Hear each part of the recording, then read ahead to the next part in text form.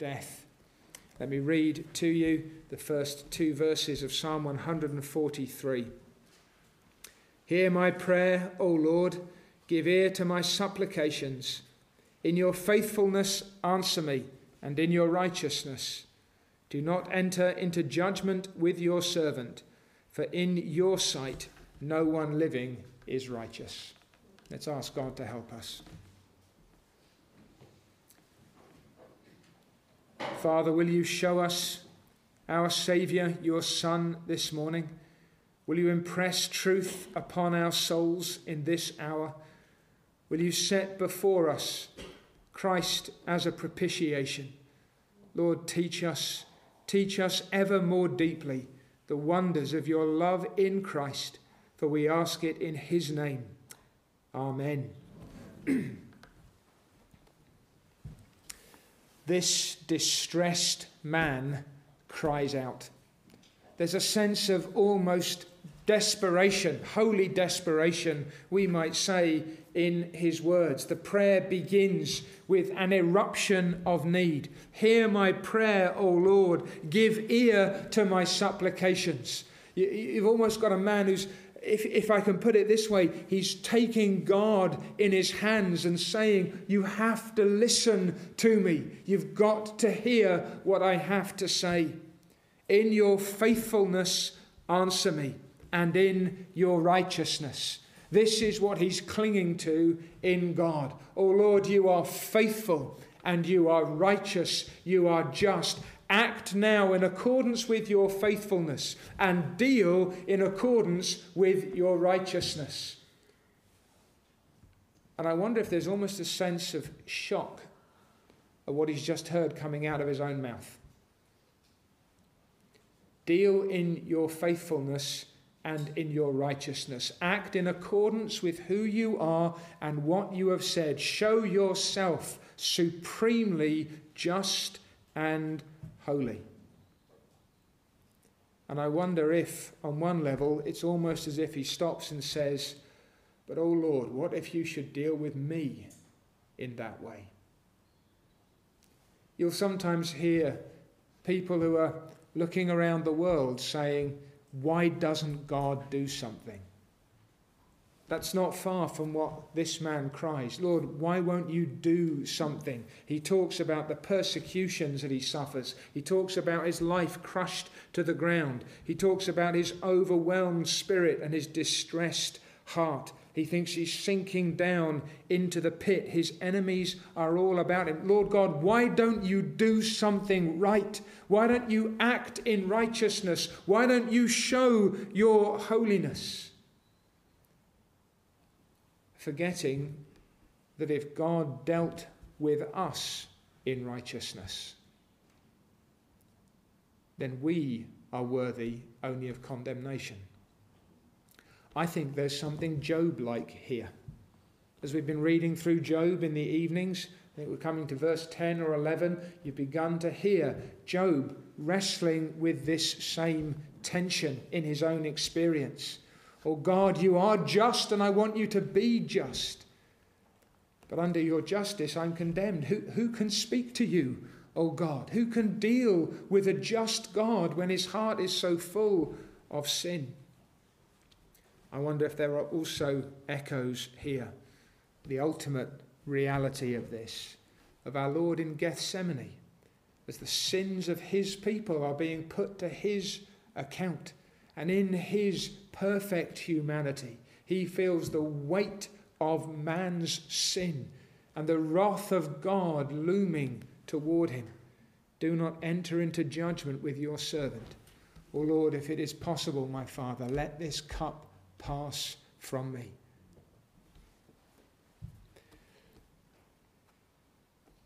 We don't know all the details that lie behind this psalm, but it is remarkable how very rapidly the troubles without become a concern with the terrors within. How will you stand before the God that you have just invoked, David? Lord, deal righteously, deal faithfully. But what does that mean for me? Do not enter into judgment with your servant, for in your sight no one living is righteous. David will go on seeking the faithfulness and the righteousness of God, but he also recognizes that strict justice, were God to deal with him in that way, apart from mercy, outside of grace, that he is a man who is not righteous in the eyes of God. And so he brings a request. And so he gives a reason for his request. And we need to ask, where are the request and the reason resolved or reconciled? The request is very simple and straightforward. Do not enter into judgment with your servant. Now I want you to remember that it's a servant of God who is speaking in this way. This is somebody who is devoted to his Lord. This is someone who is bound to God. If he were living in the New Testament era, we would call this man a Christian. He feels himself he is in right relationship with the Lord, but still accountable to him. And there's a concern then, and I think it's worthwhile remembering that there are things that David sees dimly that we see more clearly, that there is a fear here. There's a consciousness of sin that makes this man tremble lest God should dispense a righteous judgment against him. He is asking in effect, "Oh God, do not deal with me as my sins deserve." And that's a perfectly appropriate prayer in some levels for any true child of God. We know that our sin has been put away, but we are conscious of its reality. Oh Lord, do not enter into judgment with me. Perhaps we sometimes think, and again, it's not wrong to do so, where would I be and what would my condition be if it were not for Jesus Christ? Oh Lord, if these sins were upon me, if these transgressions clung to me, if this iniquity had not been put from me, oh God, where would I be? How low in this life, and what fear for the life which is to come.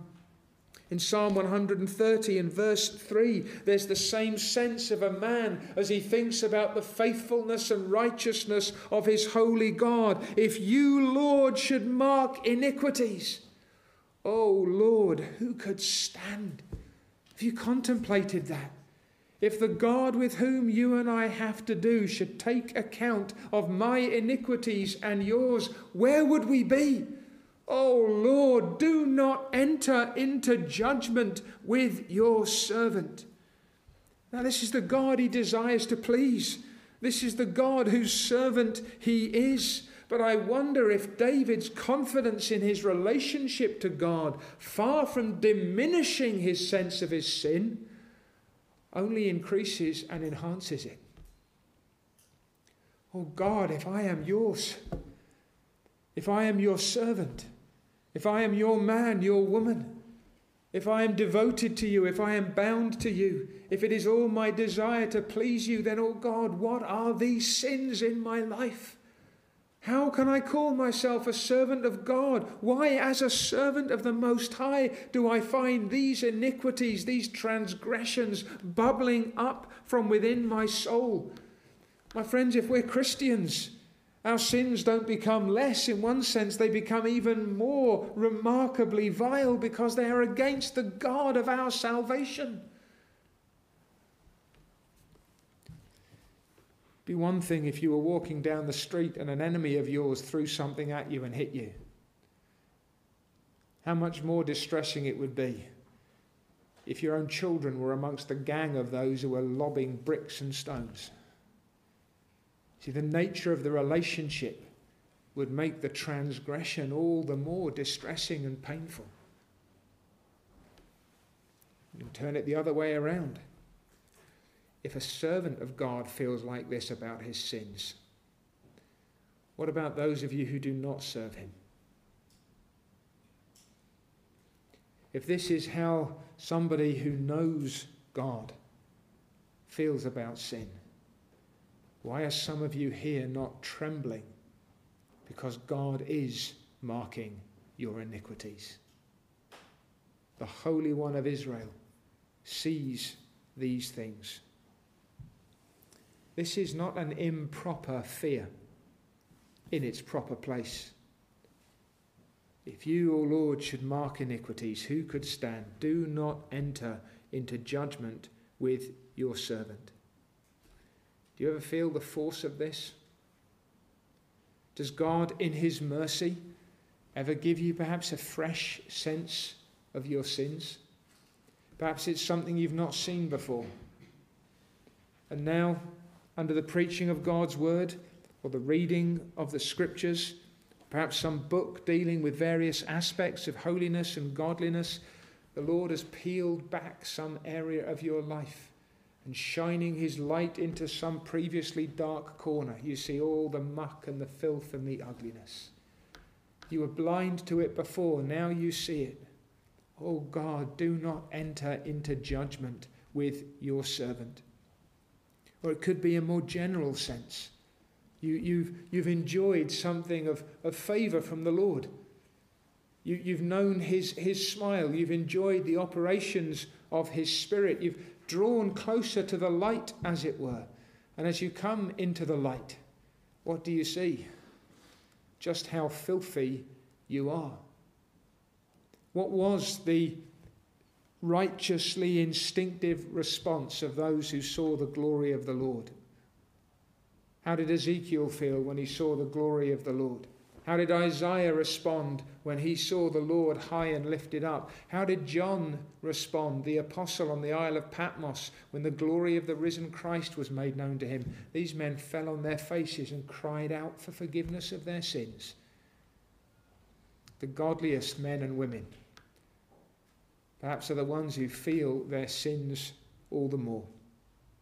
Do not enter into judgment with your servant. Have you ever felt like that? Have you ever trembled before the holy God of Israel? Have you ever discerned enough of his glory that you have realized just how fearful a hell your sins deserve? If you have, do not enter into judgment. Even as Christians, when we see the glory of God, perhaps when we see the sufferings of Jesus Christ, that's what sin deserves. That's the punishment that God should mete out upon every transgressor. Do not enter into judgment. I cannot stand. I cannot bear. Why should you cry like this? What's the reason the child of God gives? For in your sight no one living is righteous. There's a universalism here. Now his experience, he's been taken up with the wickedness of the wicked. His particular fear and concern has been the assaults of his enemies. He can see the unrighteousness all around him. When he thinks about the faithfulness and righteousness of God, do not enter into judgment with your servant, for in your sight no one living is righteous. Now he's pointing at himself. The problem isn't out there somewhere. The problem is in here. The problem is in my heart and yours. This is the cause. This is why he is so distressed. And the language could be translated, no one can be justified before you. Some of the older translations use that language. No one can be justified before you. Lord, don't judge me as my sins deserve, because no one can be declared righteous in your sight. Again, it sounds quite a lot like Job, does it not? Job chapter 9, verses 2 and 3. Truly I know it is so, but how can a man be righteous before God? If one wished to contend with him, he could not answer him one time out of 1,000. You feel the pressure. You feel the distress. Lord, if I am a sinner, how is it possible that you should declare me to be righteous in your sight? Lord, don't deal with me as my sins deserve, because the sin of my heart means that I cannot stand before you. Now, two things are coming into contact in this man of God's experience that are making him feel like this. The eye of God and the life of men. The eye of God, in your sight, no one living is righteous. The prophet Habakkuk talks about God as the Holy One, who is of purer eyes than to behold iniquity and cannot look upon sin. There's a holy revulsion in God. Sin grieves, sin angers, sin distresses God because it is sin, and He alone is the pure and perfect and holy one. And then in Hebrews in chapter 4, perhaps you know this language a little better.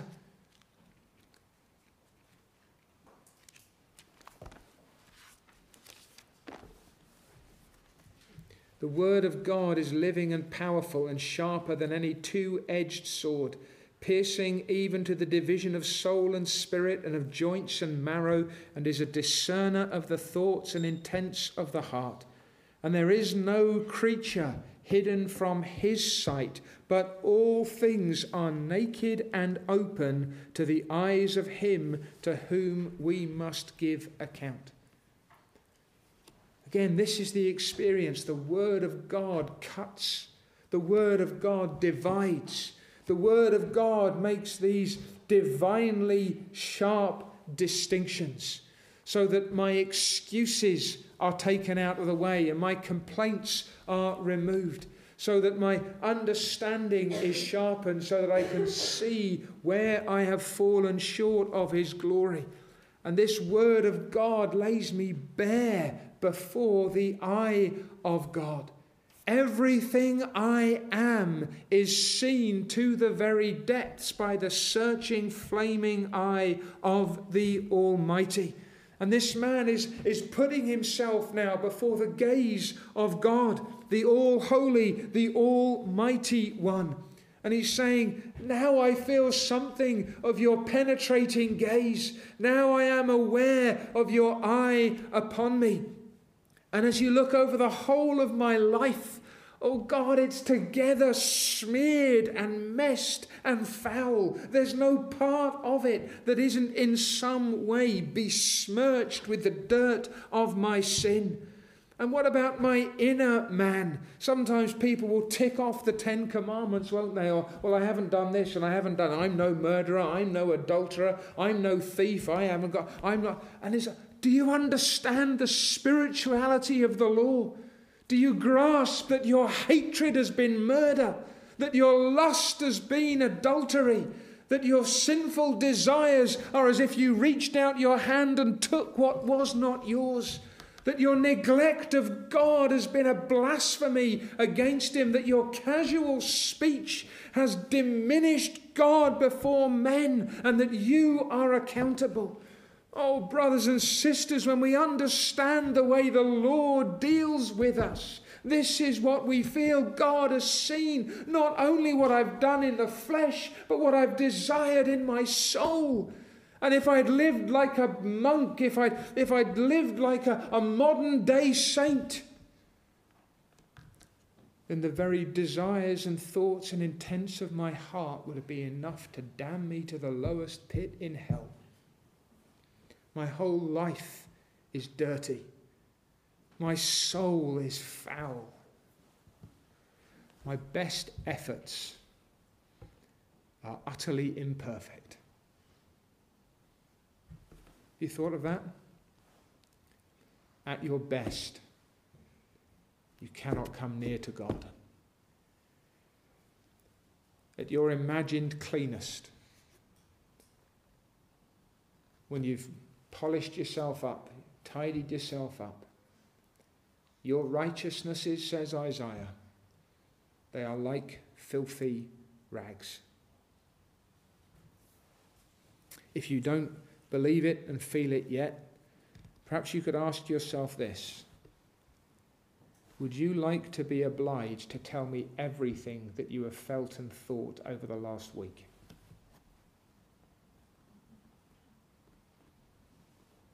You boys and girls, would you like to sit down with dad or mum and tell them everything that's gone through your heart?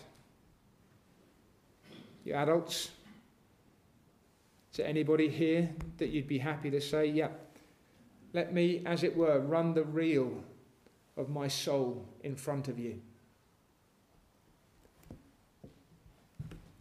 I don't think there's a one of us that would say we would want any other creature to know what goes through our souls in the space even of a week. My friends, why are we not remotely bothered at the thought that God sees all? My life is laid before him. The eye of God is in contact with the life of man. And so says the servant of God, in your sight no man living is righteous. The Apostle Paul quotes Psalm 14. We'll read it this evening. It would be well to read it in the light of what we're thinking about this morning. The fool has said in his heart, there is no God. They are corrupt.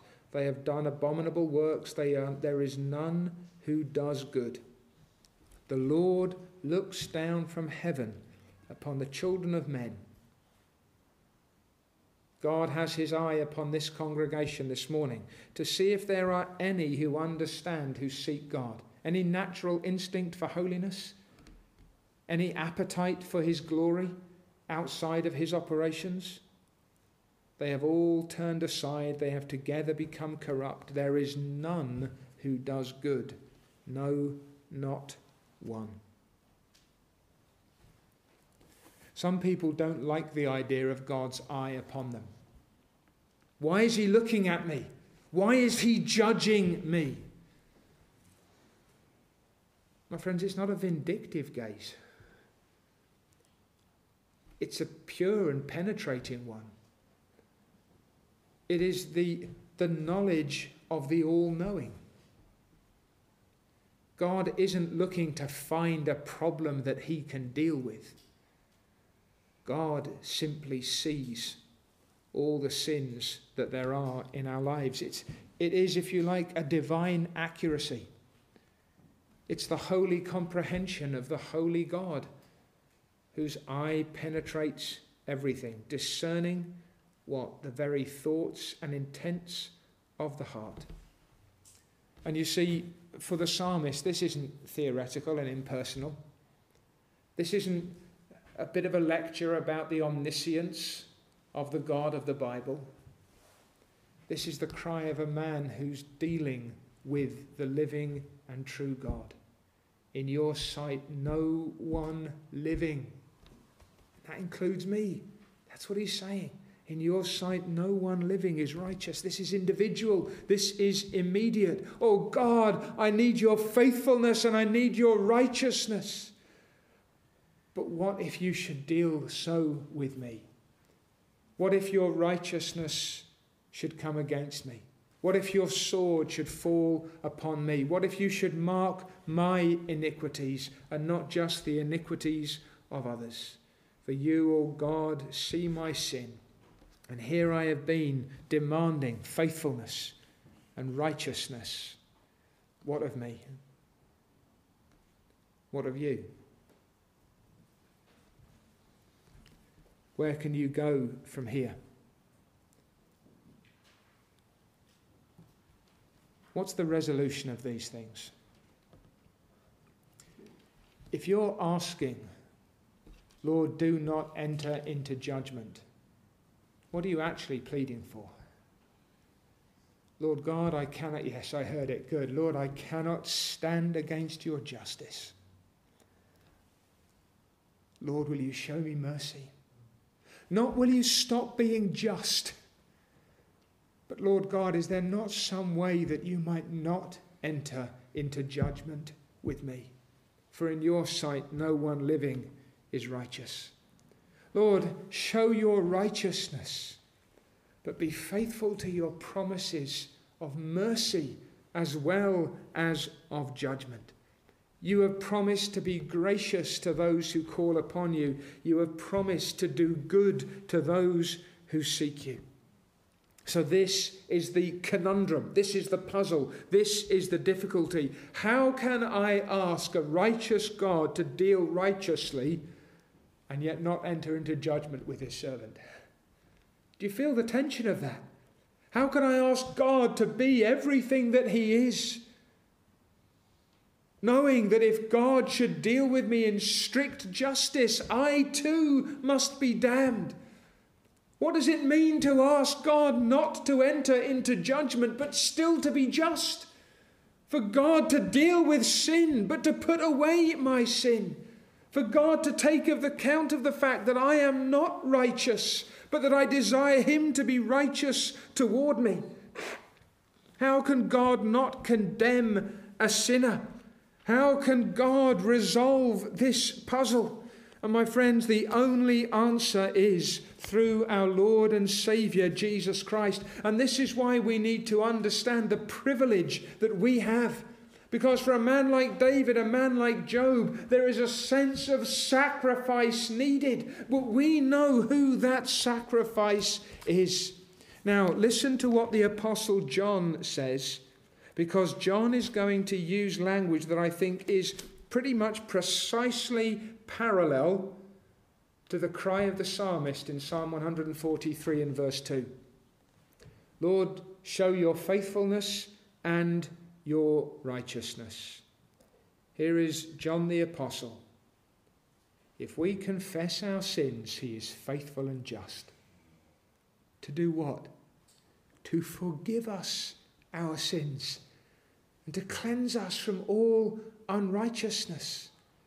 You see, God has made a way. Back to Romans chapter 3. God himself has made a way in which he can be just and a justifier. Here's this child of God, and he's wrestling and he's distressed. Oh God, do not enter into judgment with your servant. I feel my sins. I recognize your eye upon me, and I know that in me there is no good thing that dwells. Therefore, oh God, be faithful and be just, but deliver me. Have mercy upon me. And perhaps there's a sense in which, in the depth of his distresses, he barely knows what he's asking for and doesn't understand how that might work. You and I know God has set forth his Son as a propitiation by his blood through faith to demonstrate his righteousness. When we come to Calvary, we are not asking God to be unjust. We are asking God to be as just as he could possibly be, that God will show himself faithful and just in dealing with sinners who are relying upon Jesus Christ for their salvation. This is the Apostle Paul crying out in Philippians chapter 3 and verse 9 that there is no righteousness from the law. I cannot provide a righteousness. I cannot make atonement for my sin. In your sight, O God, no man living is righteous. I cannot do what I am asking you to do. Oh God, I'm pleading with you. Do not judge me as my sins deserve. I know that I am a wretch. I know that I am a sinner. In effect, you're saying, oh God, find an answer for me. Help me. Forgive me. Deliver me. Turn your wrath away from me. That is the very language of propitiation, my friends. Turn your wrath away from me. How? How can God be just and still justify the ungodly?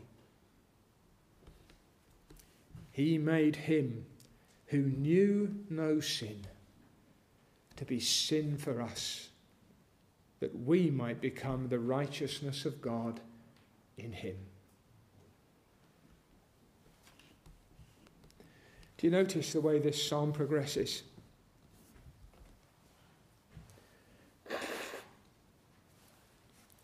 Answer me speedily, O Lord, my spirit fails, verse 7. Cause me to hear your loving kindness in the morning, for in you do I trust.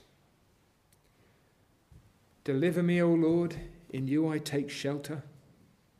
Lead me in the land of uprightness. Revive me, O Lord, for your name's sake. This is stunning. For your righteousness' sake, bring my soul out of trouble. Now again, I'm not trying to trace everything that goes through this man's soul in the course of this experience and the course of this psalm. But do you not find it remarkable that the righteousness which terrified him at the front end is his confidence at the back end? Lord, I'm trusting you. I'm relying upon you. I'm calling out to you. Do not enter into judgment with your servant, for in your sight no one living is righteous. But you are righteous, and you are faithful.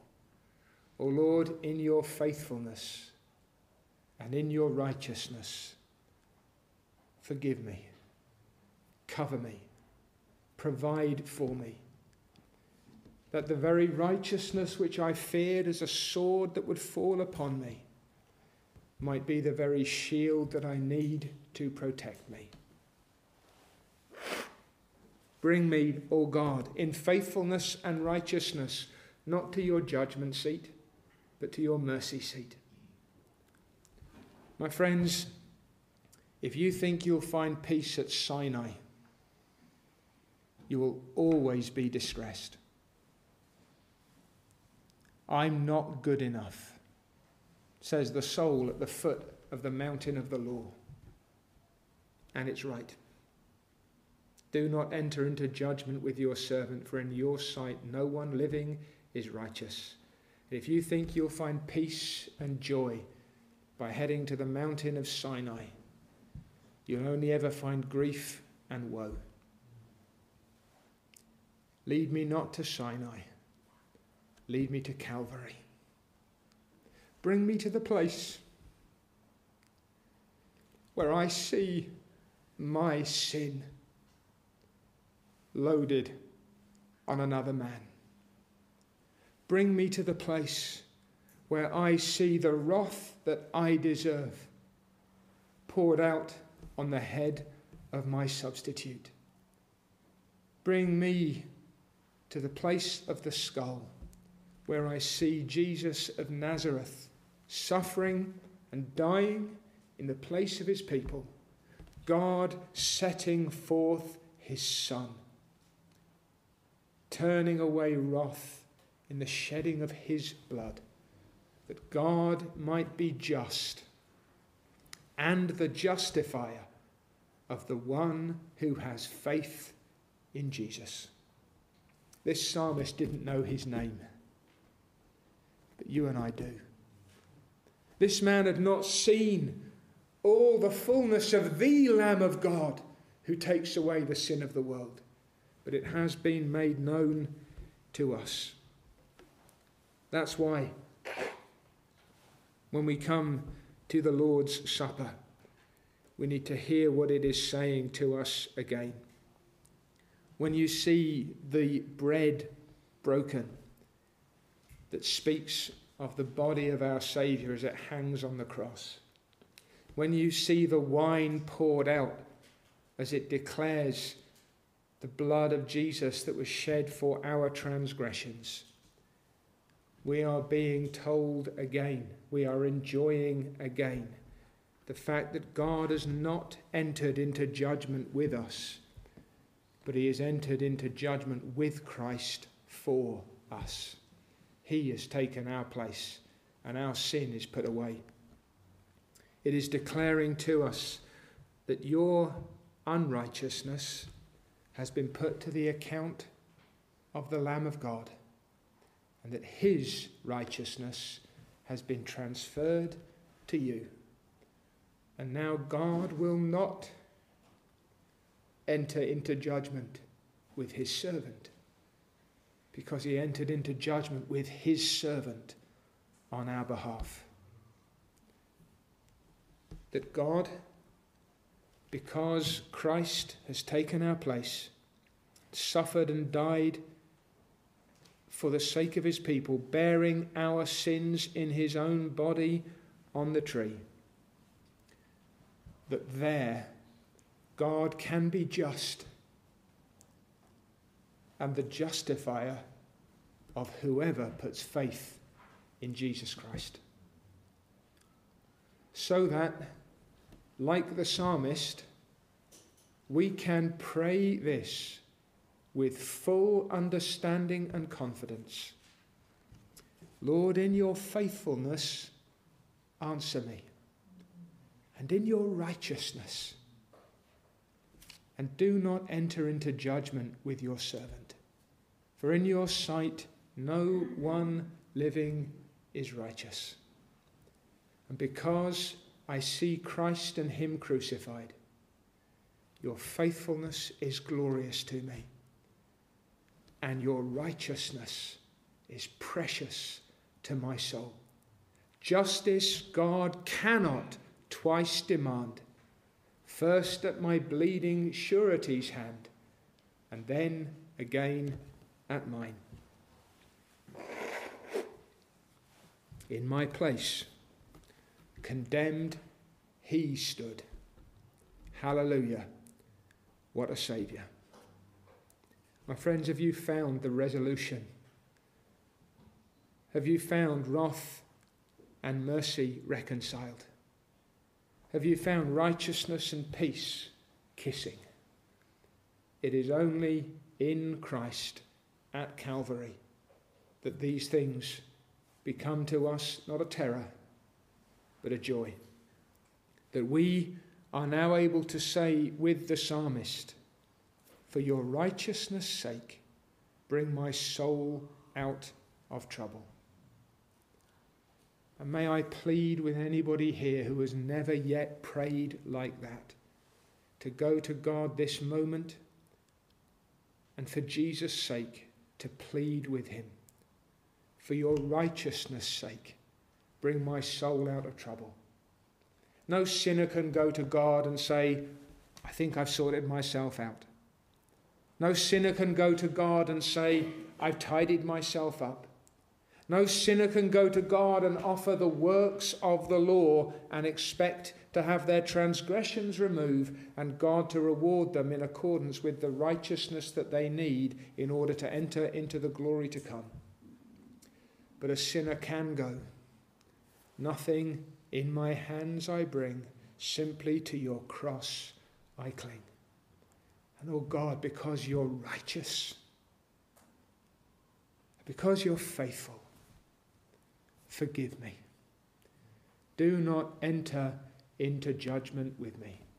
For in your sight no one living is righteous. But for his sake and for your glory, blot out my transgressions.